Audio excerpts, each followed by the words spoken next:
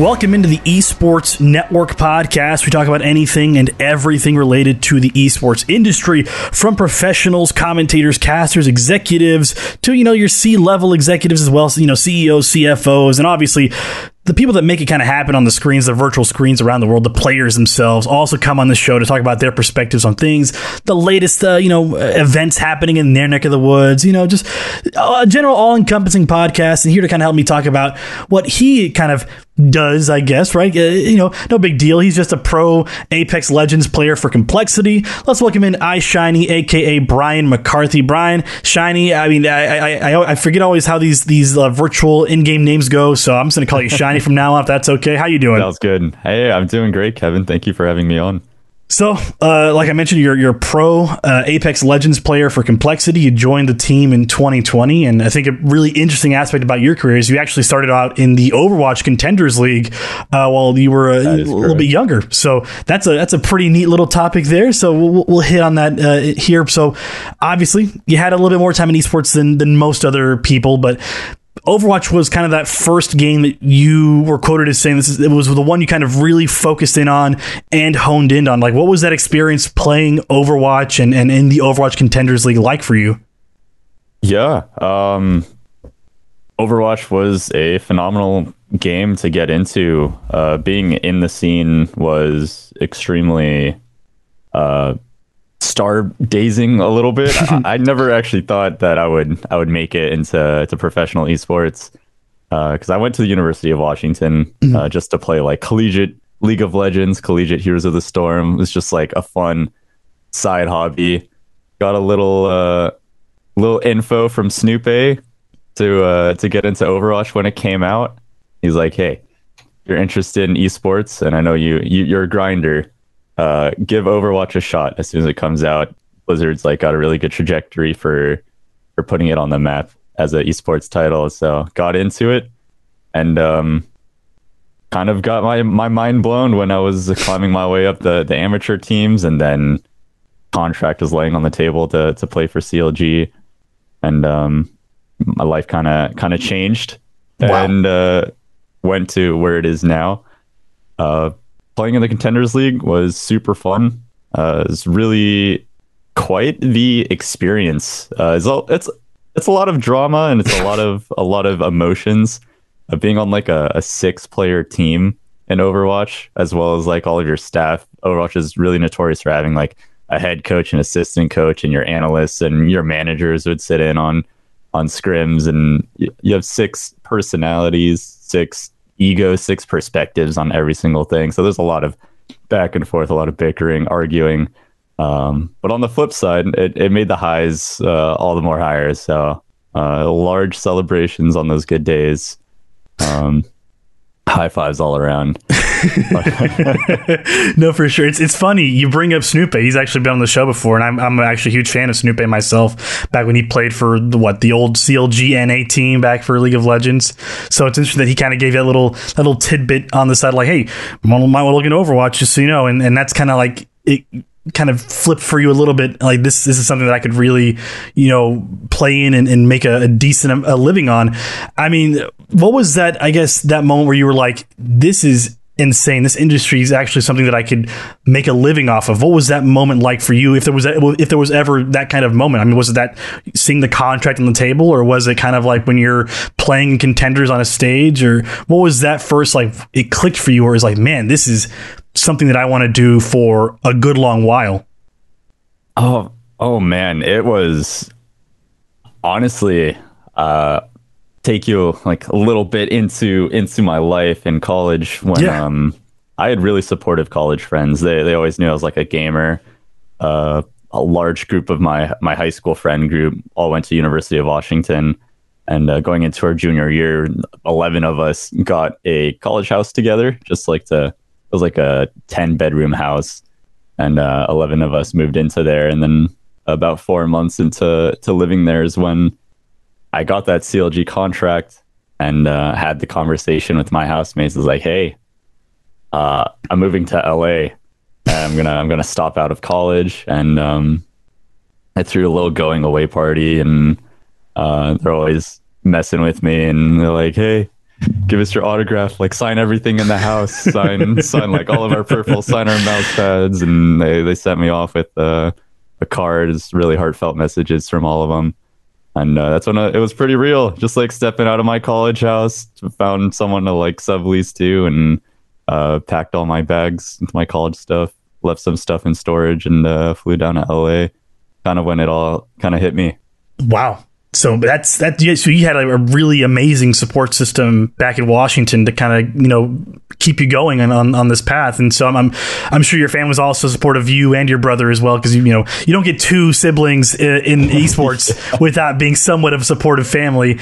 But I'm curious, how is that transition like from Overwatch, right? From Overwatch contenders into Apex? Because that's there's similarities there in some gameplay aspects, but for the most part, it's a battle royale, moving away from a 6 versus 6 focused game. And so, what was that moment where you're like, man, this? Because I know Apex came out like 2019 or so, early 2019, and I'm sure when you played the first few matches, you're like, this is interesting, this is fun, and then you move from that contenders team into a Fnatic Apex squad. I mean, that's quite the shift, even for esport careers nowadays. What was that kind of transition like for you? Yeah, I mean, to be frank, it just wasn't an intentional transition. When I didn't get into Overwatch League in Season 2, I didn't necessarily see myself projecting into getting into Overwatch League anytime in my future. So I was like, you know what? I'm kind of feel like I'm at my cap here. And I had a good little adventure in esports, re-enlisted back to University of Washington to finish out my college. And Apex came out. I was completely done with Overwatch, uninstalled, just playing Apex for fun until the quarter started. And I was just having a blast, absolutely loving the game. I was like, yeah, this is just a super fun game. And then our oldest teammate back in the day was someone named Corn Pops. Mm-hmm. And he's like, hey, let's get into like scrims. Apparently they're doing like scrims for Apex, and it's like this weird coordinated, organized system. And so myself and Corn Pops, and then got my brother to pick up the game and to learn it from scratch. And the three of us just started hitting up scrims, and we're like, wow, scrims are really fun. Like back then, Apex only had pubs. And then so going into the organized pubs, which is essentially all of us hitting like the ready button at the same time and trying to get into the same lobby. It was pretty eye-opening. It was just extremely enjoyable. And then they had like an organized system, and then there was like a kill race tournament that you would qualify into via these scrims. So it was like they turned the scrims into kind of a league, and then we started winning the league.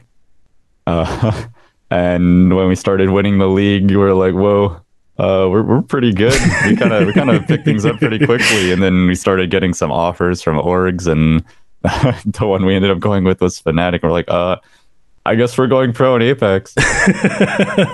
That's insane. Because I remember those early days of Apex where, everything was like that first month. It was like the BR to play. Everybody had downloaded it on their consoles and on their PCs, and everybody was just partying up to play Apex. And it's crazy that you guys managed to organize something like that, just based off of some scrims, and that kind of catapulted you into like a competitive team.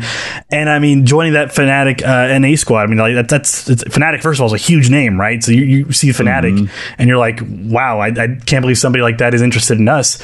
But I think it's even more rare because your brother also joined that Fnatic squad. So I don't think I looked through my research and I was like, I've never seen two siblings outside of like the Asian scene really compete on the same team together. Never mind on the same team together. But how was that experience like for you? That's a very unique experience for you and your brother to play together. I'm assuming it's a childhood dream come true for the both of you.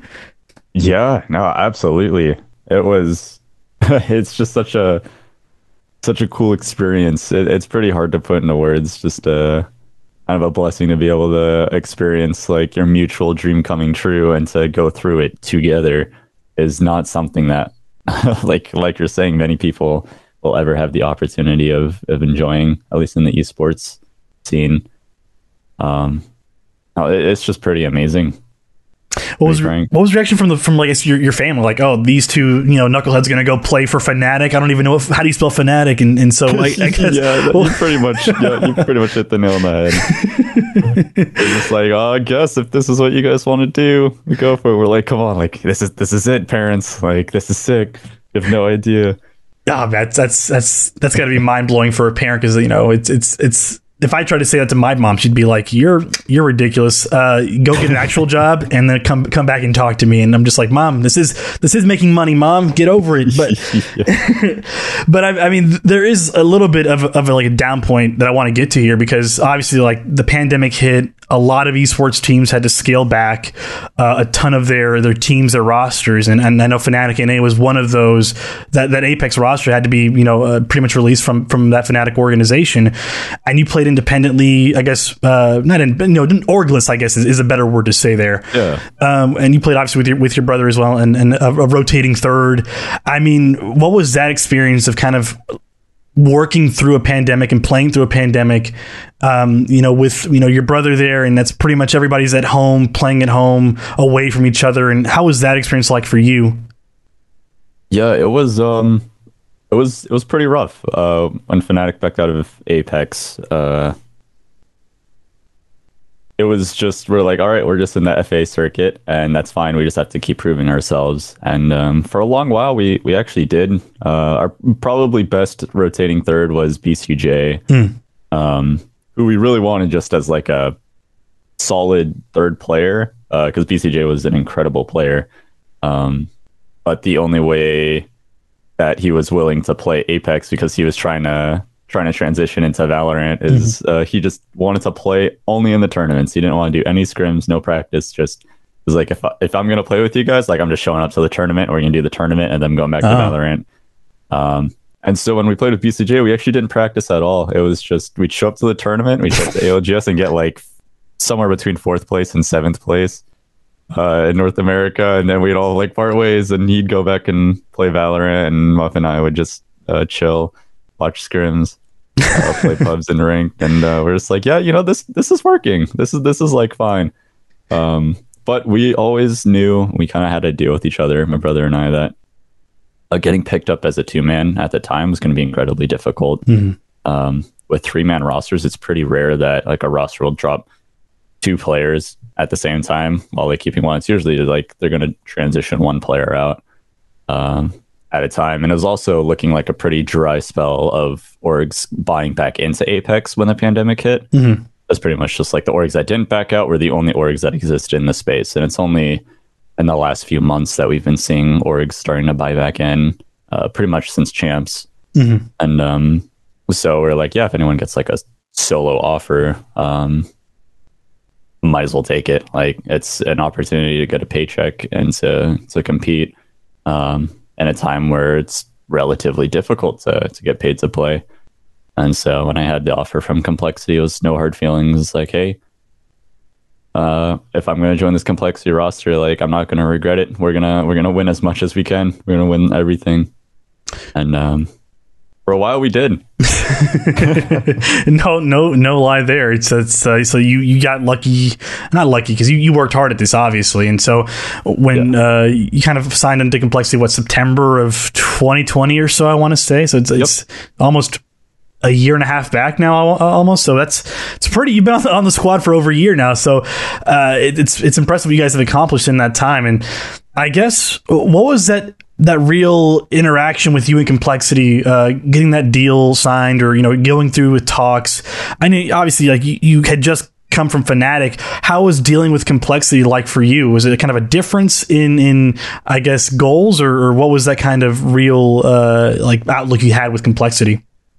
Yeah, with the roster itself, it's probably the most comfortable I've actually ever felt. So Monsoon or Reptar didn't actually try me out. They approached me and they said, hey, we want you. Like, we don't care how bad like the initial tournaments will go. Like, we know there's gonna be growing pains, but like, rest assured, you are the player that we want, like, as a culture fit, as like a talent fit, as a role fit. and like you don't need to like worry about trying out against other players and like whether we're just like judging you or not. It's just like we're gonna work through everything as like a 3-man roster. We just want you. That was like a pretty good feeling. Just be like, hey, like you're just a desired player in our roster. We're not gonna be like constantly wondering if we made the right choice. It's just, hey, we're gonna work through everything. Wow.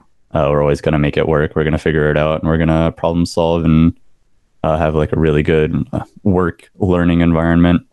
Does that happen often in Apex? Where I mean, obviously, if you're looking for a third or something like that, do you try out other players? I know you had the rotating third with your brother when you were free agents, but to like not have to audition at all for a job, I'm sure that was some kind of comfort for you too. Yeah, with the signed rosters, it's kind of their privilege, right? As the holders of like a paid opportunity, is that they get to try anyone and everyone they want because it's an opportunity that everyone wants. So it's quite the difference to what most teams would do, which is it's pretty regular to try out like every single person to see who's like the best plug and play fit. But you also see it with like these signed organizations and signed rosters, and even the high tier free agent rosters are just constantly rotating players and like churning through players. So it's pretty reassuring to just know that like someone wants to work with you through the lows and the highs, and like always make it work instead of everyone always being wary of each other and being like, hey, do like my players still have faith in me? It's like, yeah, my players have faith in me. It's a good feeling. That's awesome, man. Always makes you want to put your best foot forward. No, for sure. Just to know that you're wanted, just like in that kind of regard of, you know, competition and camaraderie. It's like, yeah, this feels awesome. This is, no wonder you feel so comfortable with this squad. It's just because they obviously were comfortable putting you on without, you know, much to do about anything. Just like, yeah, we want this guy. We'll get him on and we'll make it happen. And so you join Complexity's Apex squad, and you know, pandemic's still ongoing. Apex Legends tournaments are kind of still mostly online. Not much of the fanfare happening as much as we were used to, I guess. But I know the ALGS came back kind of strong in the back half of 2021, so that was fun to watch. I'm sure it was fun for you to play in these tournaments, despite it being online still. But I know how was that experience like playing in the ALGS and kind of having a real taste of what's going on with this scene from a competitive standpoint? Yeah, it's been really incredible. It's amazing that even through the pandemic, that EA and Respawn are putting on these tournaments regularly and just supporting the scene in the current global state. It's obviously just a privilege. I know a lot of people are struggling in like the workforce area when like their jobs are in person, but us having the privilege to do everything online and to still be able to compete and feel the emotions and the adrenaline of competitive Apex is pretty amazing. Awesome, man. And so, I mean, from like outside perspective from me, right, I still don't understand like the whole battle royale, like, you know, setup system. I know I've watched PUBG, I've watched a lot more Apex than Warzone lately, just to kind of grasp what's going on. I mean, you come from that Overwatch side of things as well, but I mean, is it difficult to maintain success as a team in Apex, or I mean, just in BRs in general? Or I mean, what do you think makes Apex maybe a tough esport to compete in? Yeah, no, absolutely. I think BRs are just a tough esport to compete in general. That's been quite the change of pace. Every now and then I like joke around. I'm like, man, we had a good in Overwatch when if you're like the better team, you will always win in like a perfectly balanced closed environment or closed ecosystem type of game with no RNG. But I think the difference, though, is that in Apex, you have a lot in your control. And so our goal going into competitive Apex is to always give ourselves a chance at winning. I think that is always something that you can control, is to put yourself in batting range of a high finish. So I think the difference between getting like a top 5 finish versus like a bottom 15 finish in the highest level of Apex is certainly in your control. Getting that like first place consistently, there's going to be some factors that just aren't going to be in the stars for you that day. But I think you've got a lot of your fate in your hands. I mean, yeah, that's just the kind of map control and map awareness is like a huge thing, I know, for Apex and for games like Fortnite and Warzone as well.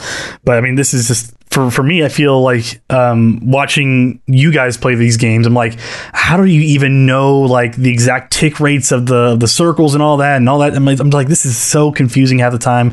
I played a little bit of Apex this morning just to kind of grasp what was going on. I'm like, oh yeah, I ended up like 30th. Awesome. Again, I'm like complete garbage at this game. And I'm just like, the amount of respect I have for you guys playing this game is absolutely ridiculous. I can only imagine competing up against teams like, like Sentinels and NRG and all those other squads out there. They're tough competition, but you guys still place like pretty highly as well. So it's something to really, shake a stick at. So, I mean, from I guess coming from that Overwatch side of things again, I mean, what's the difference in esports, I guess? Because this is, you're playing maybe I think 6 or 7 games during a competition or something, just to kind of go through your points in terms of placement, your points in terms of kills.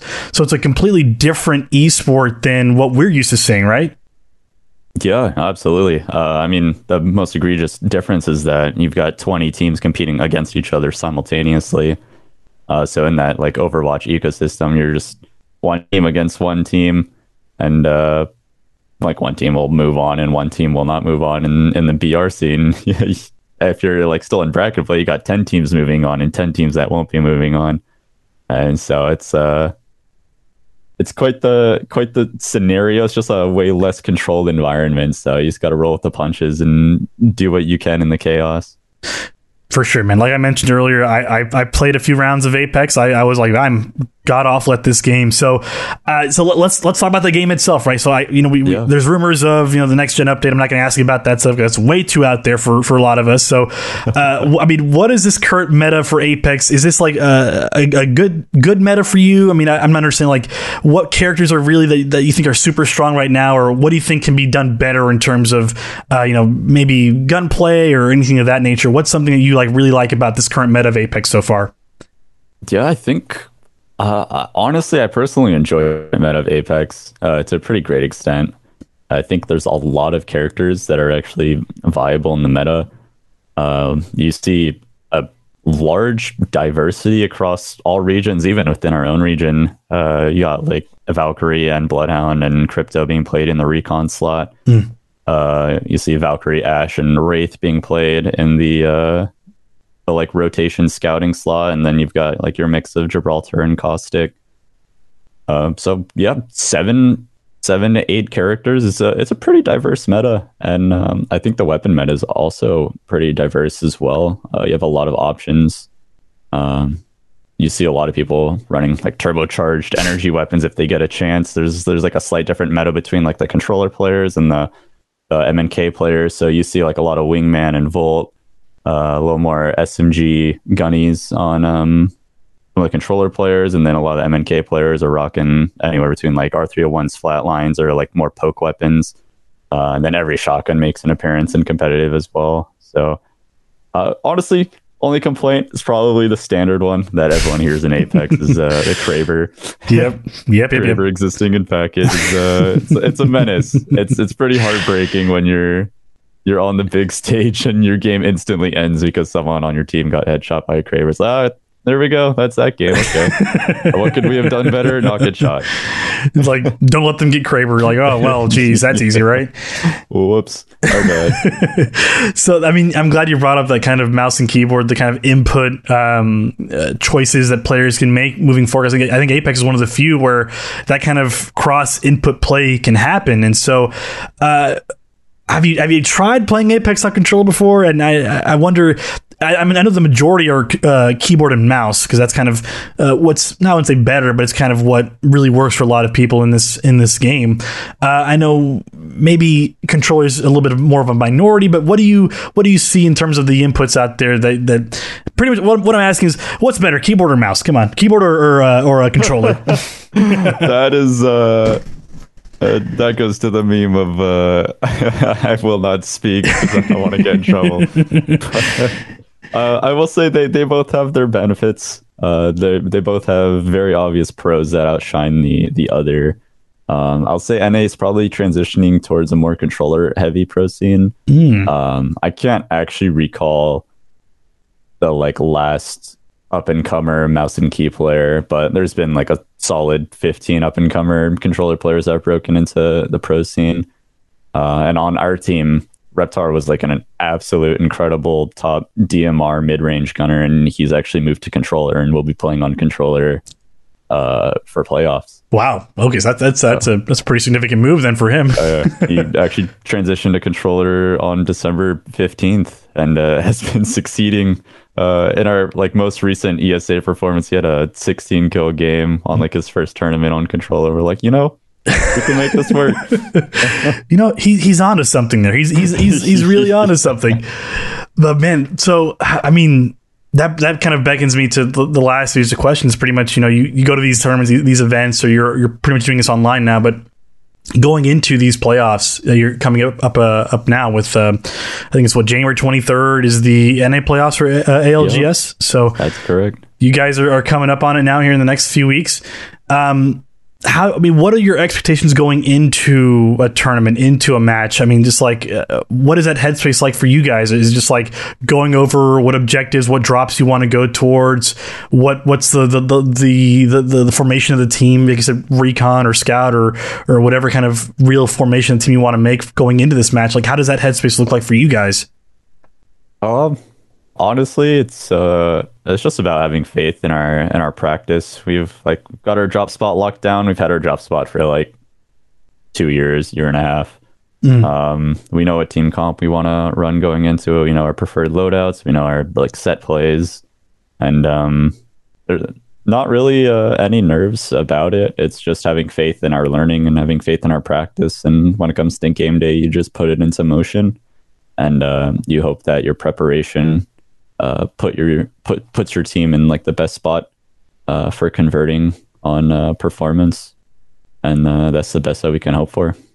Man, that's good answer. Dang it, that's a good answer. So I got one last question for you here, and it's a pretty easy one. All right, I'll call it a two-parter. Okay. If Complexity ever gets an Overwatch team, I'm assuming you're going to say no to it, or is that a yes?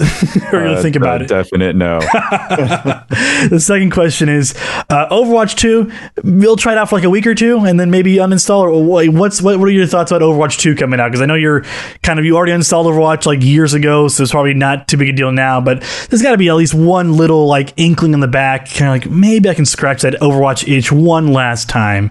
Maybe give them a chance. I definitely won't explore it in the competitive sense, but I would check it out just to have fun. Okay. Overwatch, at the end of the day, it's a really smooth and fun game to play. It's like a well-oiled machine.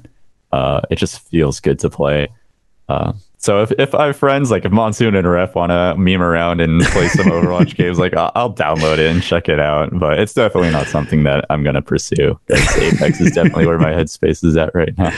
That's awesome. That's the answer the team wanted to hear. Like, no, he's not going anywhere. He's staying here with us. But Shiny, man, I can't thank you enough for hopping on with me, talking Apex, talking a little bit of your career trajectory, and kind of giving us a little bit more perspective on what you're all about, what Complexity's Apex team is all about. So, man, best of luck coming up in these playoffs, and I hope to have you back on. And you guys are champs, and maybe we indulge a bit more, play some Apex together, and you can just crap on my build and of or whatever. Just be like, never. This Pathfinder is god awful. Why is he flying up there like that? Just crap all over me. I would love it. But again, Shiny, thanks for coming on. I appreciate the time. Yeah, thank you, Kevin. Anytime. That's Brian iShiny McCarthy of Complexity's Apex Legends Squad, and I'm Kevin Correa right here on the Esports Network Podcast.